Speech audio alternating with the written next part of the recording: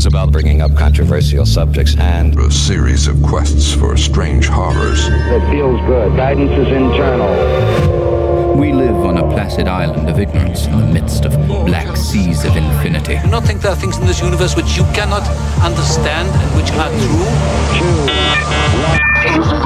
true? Welcome to Far Off Topic, episode 24. I'm your host, Fiasco Jones, and I'm recording all by myself again. At this point, it would appear that I have parted ways with sanity and now talk to myself inside a tiny closet for reasons known only to God and the alien nematode that resides inside my head named Conroy. Once again, I have been abandoned by my fair-weather co-hosts. Jax has decided to let the medical industrial complex have a whack at his teeth for some unknown reason. I tried to counsel him from putting his faith in the quack science of dentistry, but my advice was rebuffed. Meanwhile, Tiwi tells me she doesn't follow enough 1950s era UFO lore to feel confident talking on the subject. Seriously? Where's she been? Am I right? Who wasn't whiling away the day in the conference room of their local television station watching UFO documentaries on the History Channel in lieu of editing breaking news? To be honest, there wasn't much to do on the early weekend shift. It was pretty routine. Shoot a package and some Vosots in the morning and be back at the station for lunch. The only thing left to do was edit the package and set up the live shot for the 5 p.m. show. Easy. Like I said, really routine. Which means I had plenty of time to digest unhealthy quantities of UFO documentaries or whatever paranormal trash was being offered by the History Channel that day. Those were good times. That was back in the 1990s, of course, when the bizarre was really taking hold of the mainstream. And living in Idaho in particular, it felt like it was the epicenter of weirdness. Idaho is a very odd place. Of course, I'm sure everyone that's aware of strange things around them thinks they're at the epicenter of weirdness.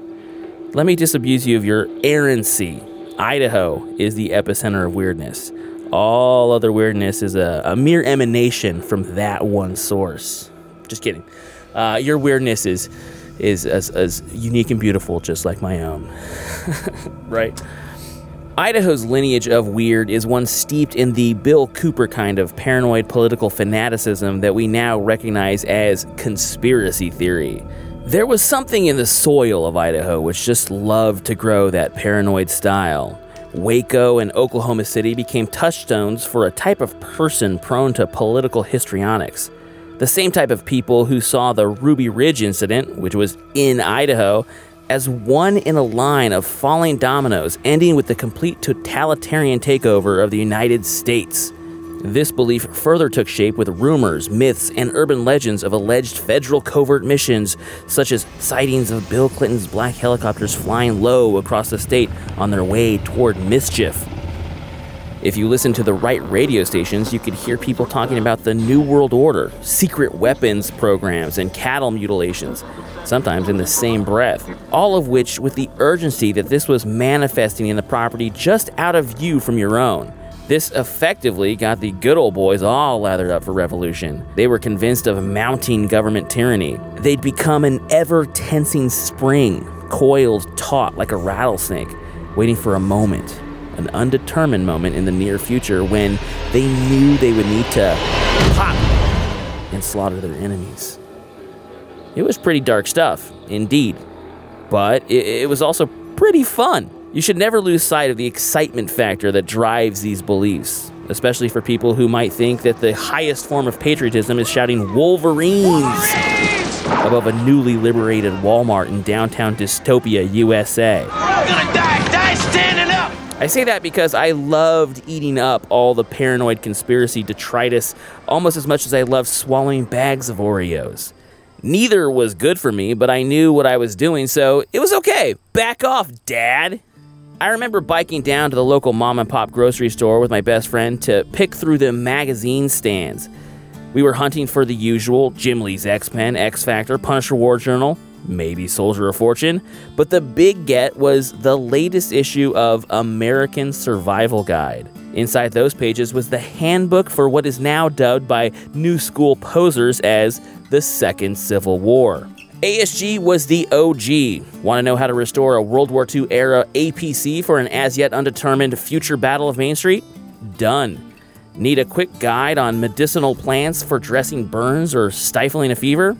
Got it. Need to learn how to build an energy-efficient dome home? The guide got you covered. ASG had all the crazy to satisfy your civil dissolution needs. I thought it was great, but I also didn't take it seriously. I was already aware of their political lean, but I didn't really care about that. I was most attracted to the avant-garde version of dystopian fiction that the magazine proposed. The meta-narrative stuff throughout its pages. If you read ASG literally, then it was okay. It was okay. But if you allowed yourself to be drawn into the imaginary world of social collapse and the promise of day-to-day action adventures to come, then the magazine was truly excellent. And I think that the meta-narrative is what's hooked a lot of mainly conservatives to these 21st century nouveau conspiracy brands. Brands like QAnon, Alex Jones, and maybe David Icke's reptilian, quote-unquote, hypothesis. I'm sure there's a meth analogy in here somewhere. The conspiracy of the 90s were fairly benign. They were cut with a lot of strange stuff. There was so much intermixing of conspiracy lore with supernal non-terrestrial elements that many normies inherently knew that these stories or anecdotes were just entertainment, that you probably shouldn't invest your entire life propagating their reality. But buried within many 90s conspiracies were kernels of predominantly right-leaning political angst that would prove to form a kind of through line that muddied the entertainment aspects of the stories. These political motifs also overlaid so seamlessly onto normal reality that the fiction that was once so apparent became indistinguishable from fact. Wash and rinse for a couple of decades, and you see the headline, "Believer in QAnon conspiracy theory wins Republican Senate nomination in Oregon." What? I suppose I shouldn't be surprised, but what? Jo Rae Perkins bested 3 other candidates to win the GOP nomination to face Senator Jeff Merkley in November. "Where we go all," Perkins said in the video, reciting a QAnon slogan. "I stand with President Trump. I stand with Q and the team. Thank you, Anons, and thank you, Patriots, and together we can save the Republic." To be clear, QAnon followers believe that there is a 20-year plan run by a shadowy group of American patriots to clear a path for the eventual election of John F. Kennedy Jr. as the next president to succeed Donald Trump. And that's right, John, a man who died in 1999. That's the goal. The plot further surmises that Donald Trump and his immediate family are themselves combating the day-to-day machinations of a cabal of evil globalist operatives entrenched within the government known as the Deep State. The Deep State will stop at nothing to stymie the 20-year plan and prevent the Trump family from helping JFK Jr. become president. This is not a political philosophy. This is not a political platform. This is a synopsis for an early 2000s era CW teen drama. So how is it that this obvious lunatic idea has captured the minds of so many people? Believers no longer even see the same reality as non-believers. It's as if their minds have been hacked by the conspiracy itself. More than anything, I believe that QAnon is a game. An ARG to be exact. That stands for Alternative Reality Game if you didn't already know. ARGs attempt to blur the lines between objective reality and the proposed reality of the game. They draw you into their narrative with an array of planted narrative media and mind-bending puzzles designed to be solved by a community of internet sleuths. Some people may not even know that they're even playing a game at the outset because, like a magician never telling you how she does her trick, the ARG never tells you it's a game. Notable ARGs are the enigmatically named Cicada 3301, Ong's Hat, and the Jejune Institute. Each of these choose to tell its story or construct its game a little bit differently, but they do adhere to the idea that this is not a game, an attempt to blur the lines between reality and their constructed narrative. Just like the conspiracies of yore, part of the fun is getting lost in the fiction, the meta-narrative. The imaginary Second Civil War of American Survival Guide was a comfort to introverts hiding out in rural Idaho. By leafing through the pages, its readers were reassured the liberal horde was just over the horizon sharpening their pitchforks in preparation for the baby roast. It not only justified the loneliness, but reinforced a specific political worldview and, to an extent, formed the basis for a small like-minded community. QAnon does the same thing, only its proposed worldview overlays on top of everything. It never provides an opportunity for the player to turn off the simulation. Every picture, every gesture, every innocuous piece of clothing on the right person is a sign or a clue. Everything is and furthers the narrative. And it won't end after Trump loses in November. Sorry, my bad. If, right? Don't jinx it, if. Regardless, if Biden wins, you can bet QAnon will keep going. Screw the 20-year plan. The writers will just make something else up. Deep State killed John again, blah, blah, blah. The next Messiah, to be sure, will be unnamed. They'll say something like, Biden is a crypto-demonic political succubus trying to bring about the Great Transformation, as opposed to the Great Awakening proposed by the QAnon folks. By the way, that's a trademarked thing, so writers, if you use that, I expect to get royalties. And here's the thing, I'm not even sure that having an ARG run amok through society is dangerous or just stupid. I really don't know. I mean, it seems bad, right? What I can say is that over the July 4th holiday, I was with my family, and strangely enough, my brother-in-law started asking me if I knew who George Soros was and whether or not it was true he was funding Antifa. My mother-in-law then asked me why her brother keeps talking about celebrities being secret reptiles. I couldn't help thinking how much the world has changed. You see, I used to be pretty hard into foreign policy and domestic politics before Trump. After 2016, I steered hard into paranormal and conspiracy subjects because, I didn't have patience anymore for all that shit. The paranormal was something I was always into, but now it seemed like a good time to just dig deep into the fallow ground of the weird while the rest of the world burned. But goddamn, I would never have thought studying the esoteric, seeming frivolous field of what I call odd normalities would actually be relevant in discussing mainstream politics. I literally was informing people, like, things have blurred so much into this other gamified reality that my family members who don't really know anything about conspiracies are learning about them just, peripherally as they watch and consume news or talk to family. That's how weird things have gone. The world has truly gone mad. It would seem we are in a grave need for a new kind of American survival guide. A barrier against the derailed fictions pile driving through their meta-constructed worlds into our own. Who knows, maybe, just maybe, the road back to sanity requires that everyone take a short detour through someplace different, an uncanny valley of unexpected twists and turns, onward toward odd normal country. Enjoy the ride. I'll be back after the break.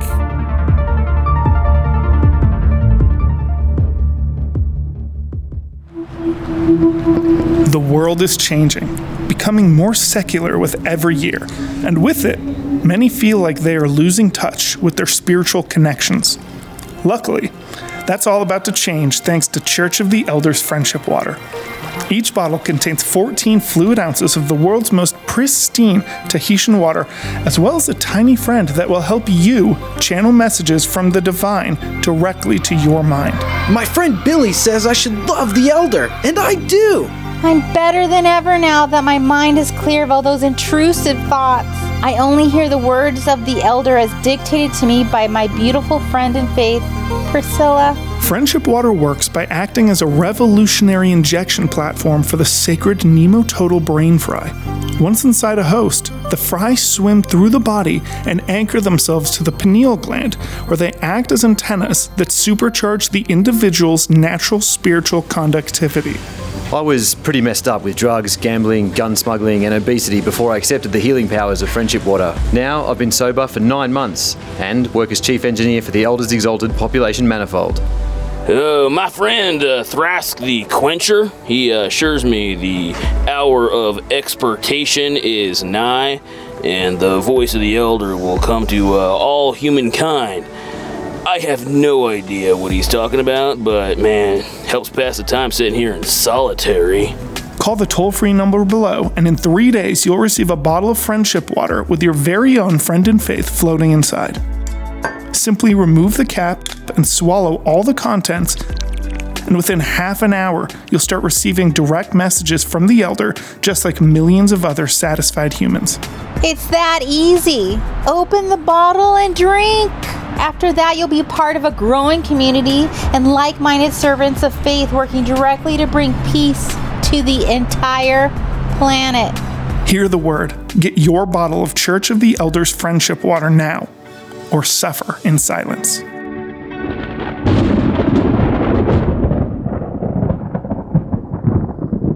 You should know that the wretched slide into dystopic conspiracist lunacy wasn't a foregone conclusion.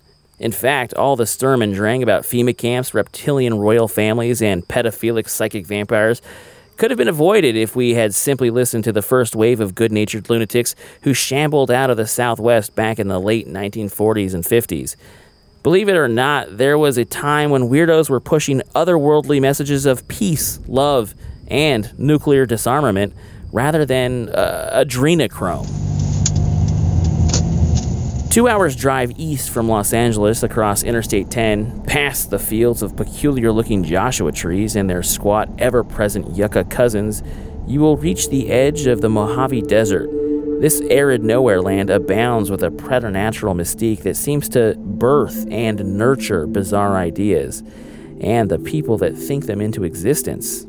Continue north past Palm Springs and you will reach the Homestead Valley of the southeastern Mojave Desert. It's there that you will see, resting 7 stories above the Sandy Valley, the massive boulder known simply as Giant Rock. This monolith has stood sentry over a changing landscape of mystics, artists, loners, and murderers for millennia.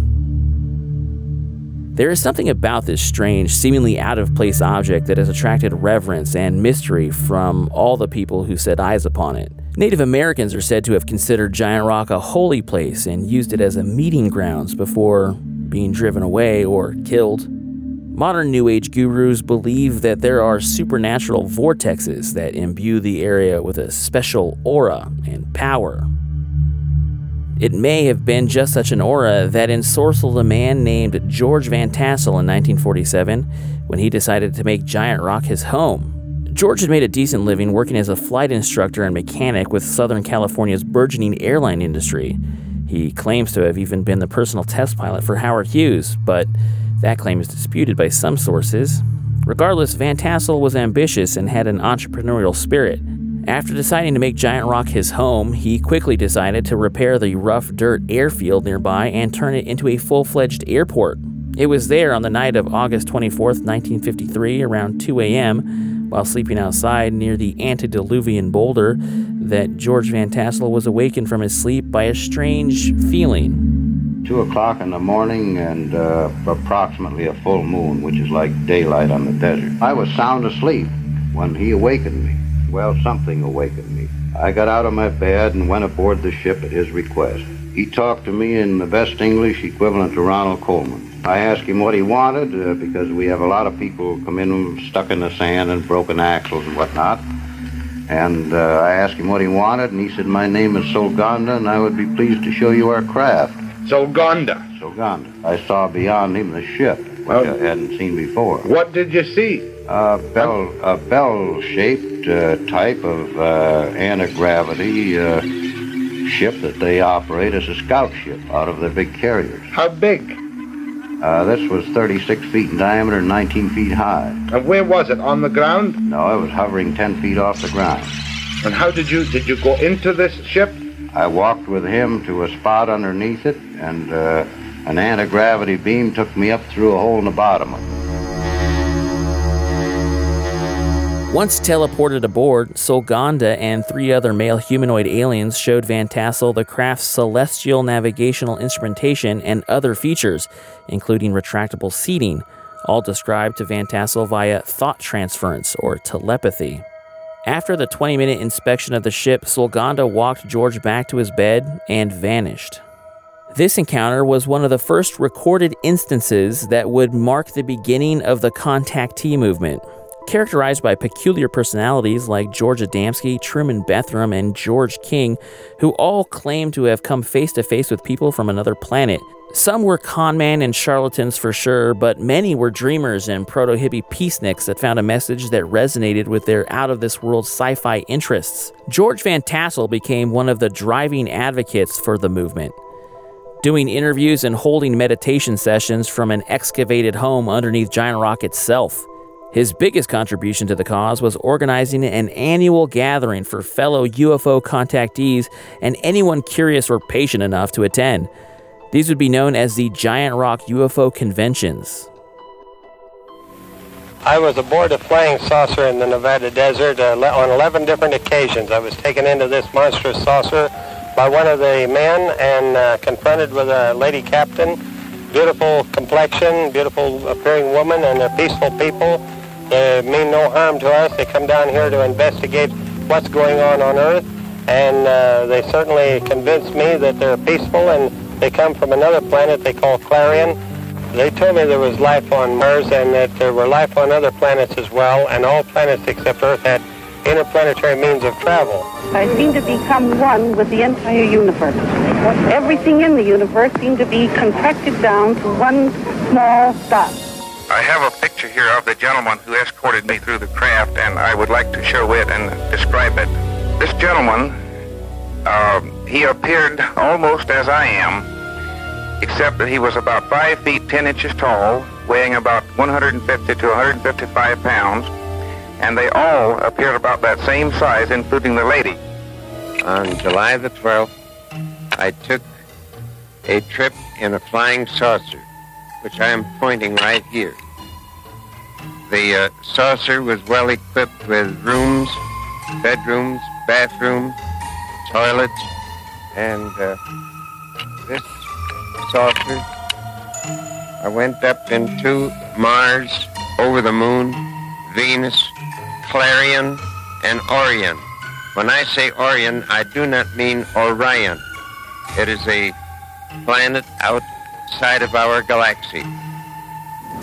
What were their clothes like? The woman had a radiant red box-pleated skirt and a black velvet appearing blouse and a black and red tam or beret, and the men had clothes very similar to our Greyhound bus drivers. They told me that language was no barrier to them anywhere. They could speak any language. So they told you that in English? Yes.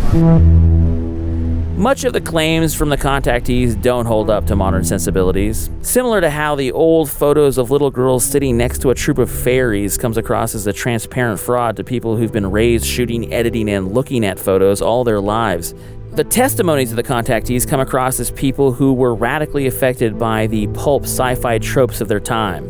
From the clothes, cosmology, and design aesthetics, it's easy to criticize their apparent lack of imagination. When you look at the crude drawings showing the floor plan for the 3-story space vehicle purportedly driven by 6-foot-tall nubile Nordic space angels, it's no wonder that normies everywhere thought that the contactees were kooks. But their message was much more serious. By and large, the alleged messages that were proffered by the alien intelligences or their human ambassadors hewed closely to Judeo-Christian motifs leaning toward unity, friendship, and loving one's neighbor. There were also clear influences from the theosophical teachings of Helena Blavatsky, which added a tinge of the occult to the mix.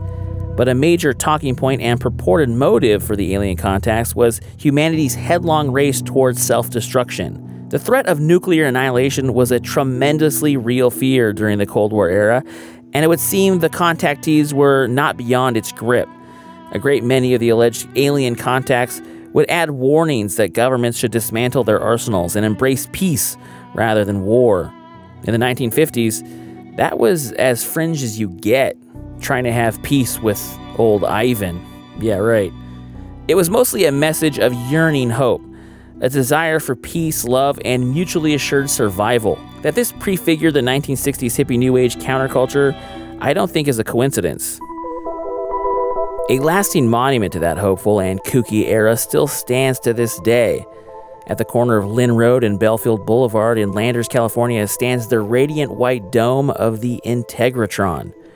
Rising out of the desert like some kind of hybrid between a house and a flying saucer, the Integratron was built by George Van Tassel after his alleged meeting with Sulganda in 1953 and to his specific instructions. The building is actually intended to be a massive machine. Once fully complete, the machine would have the power to rejuvenate human cells and restore health, a kind of pulp sci-fi fountain of youth. Unfortunately, George never completed the Integratron, so it's now a meeting place for like-minded fellow travelers on the road to the odd normal.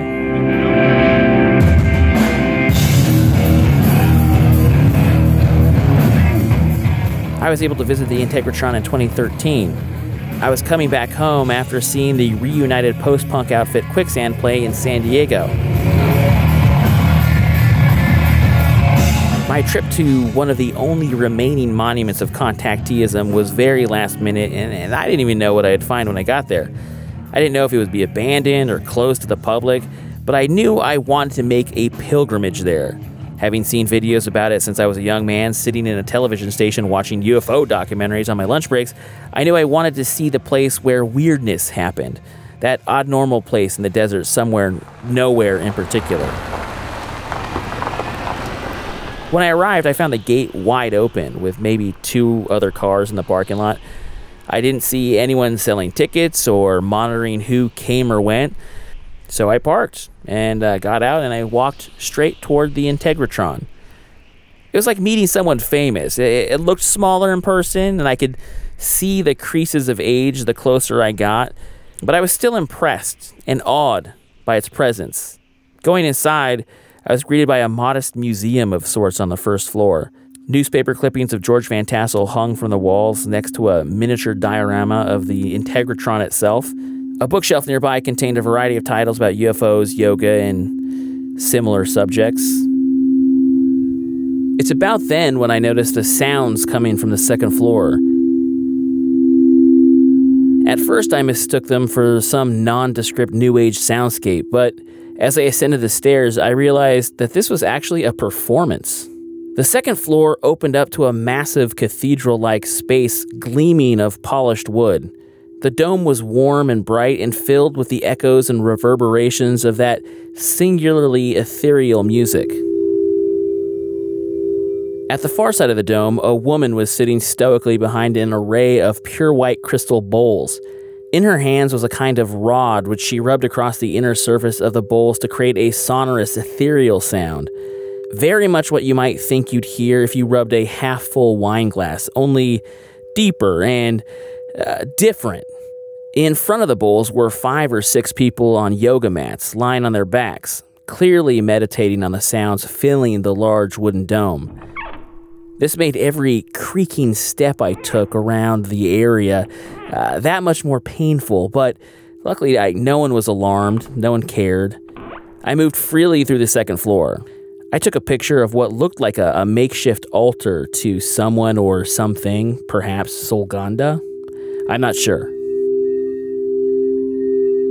And then I just relaxed and I took a moment to bask in the scene, just kind of lurking conspicuously at the far edge of this circular room, watching and listening to what I have now learned is called a sound bath.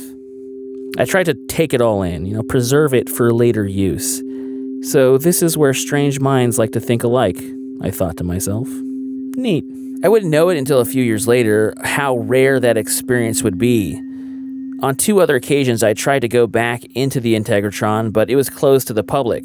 So I'm glad I listened to that voice in my head that urged me on into the desert that day on my pilgrimage to the unknown. Giant Rock went on to play host to thousands at each of its eponymous UFO conventions from the mid-1950s on to the late 70s.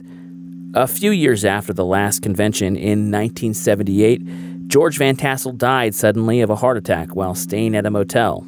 Legend has it that all of the documents and plans for the completion of the Integratron that he had with him, they all vanished.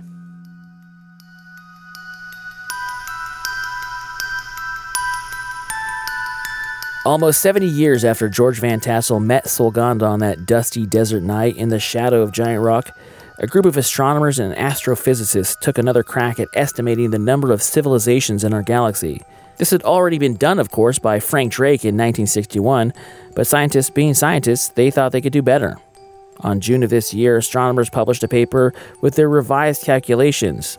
After all was said and done, they concluded that there are most likely 36 advanced civilizations out there capable of some form of contact. Their announcement came and went without much fanfare. Maybe the prospect of making contact with creatures from distant stars has just lost its appeal. Or perhaps the answer just isn't necessary because it's more fulfilling to wonder. Just before I left the Integratron that day in January, I peeked through one of the small windows cut out at even spaces around the dome, and I looked out at the desolate valley outside. I could see how that vast isolation and open expanse could foster the imagination to dream of distant civilizations and the possibility that they might one day come down to visit us. It seemed possible. Or maybe I just liked the thought that someone else thought it was possible. I like the idea that outside, in that wasteland, is a magical place of unexplainable wonders that don't need explanations. Watching the sun begin to set from inside Van Tassel's earthbound spaceship, I felt a little bit like a traveler to another world. Perhaps a distant civilization where hope and imagination were the universal language. Good times.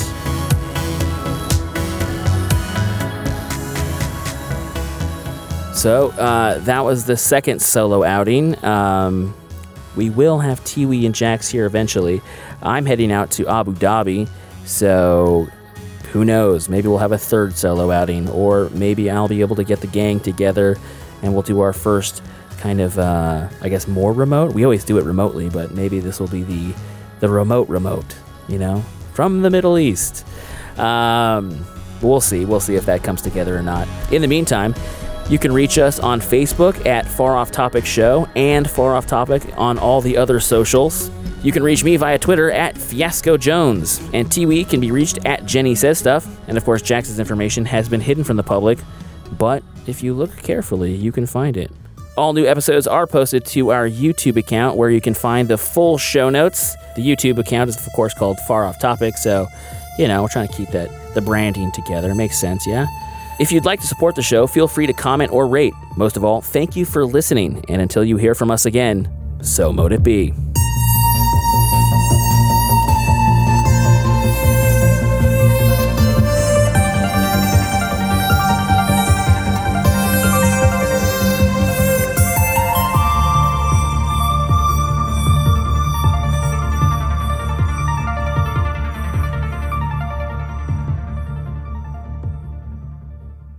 Far Off Topic.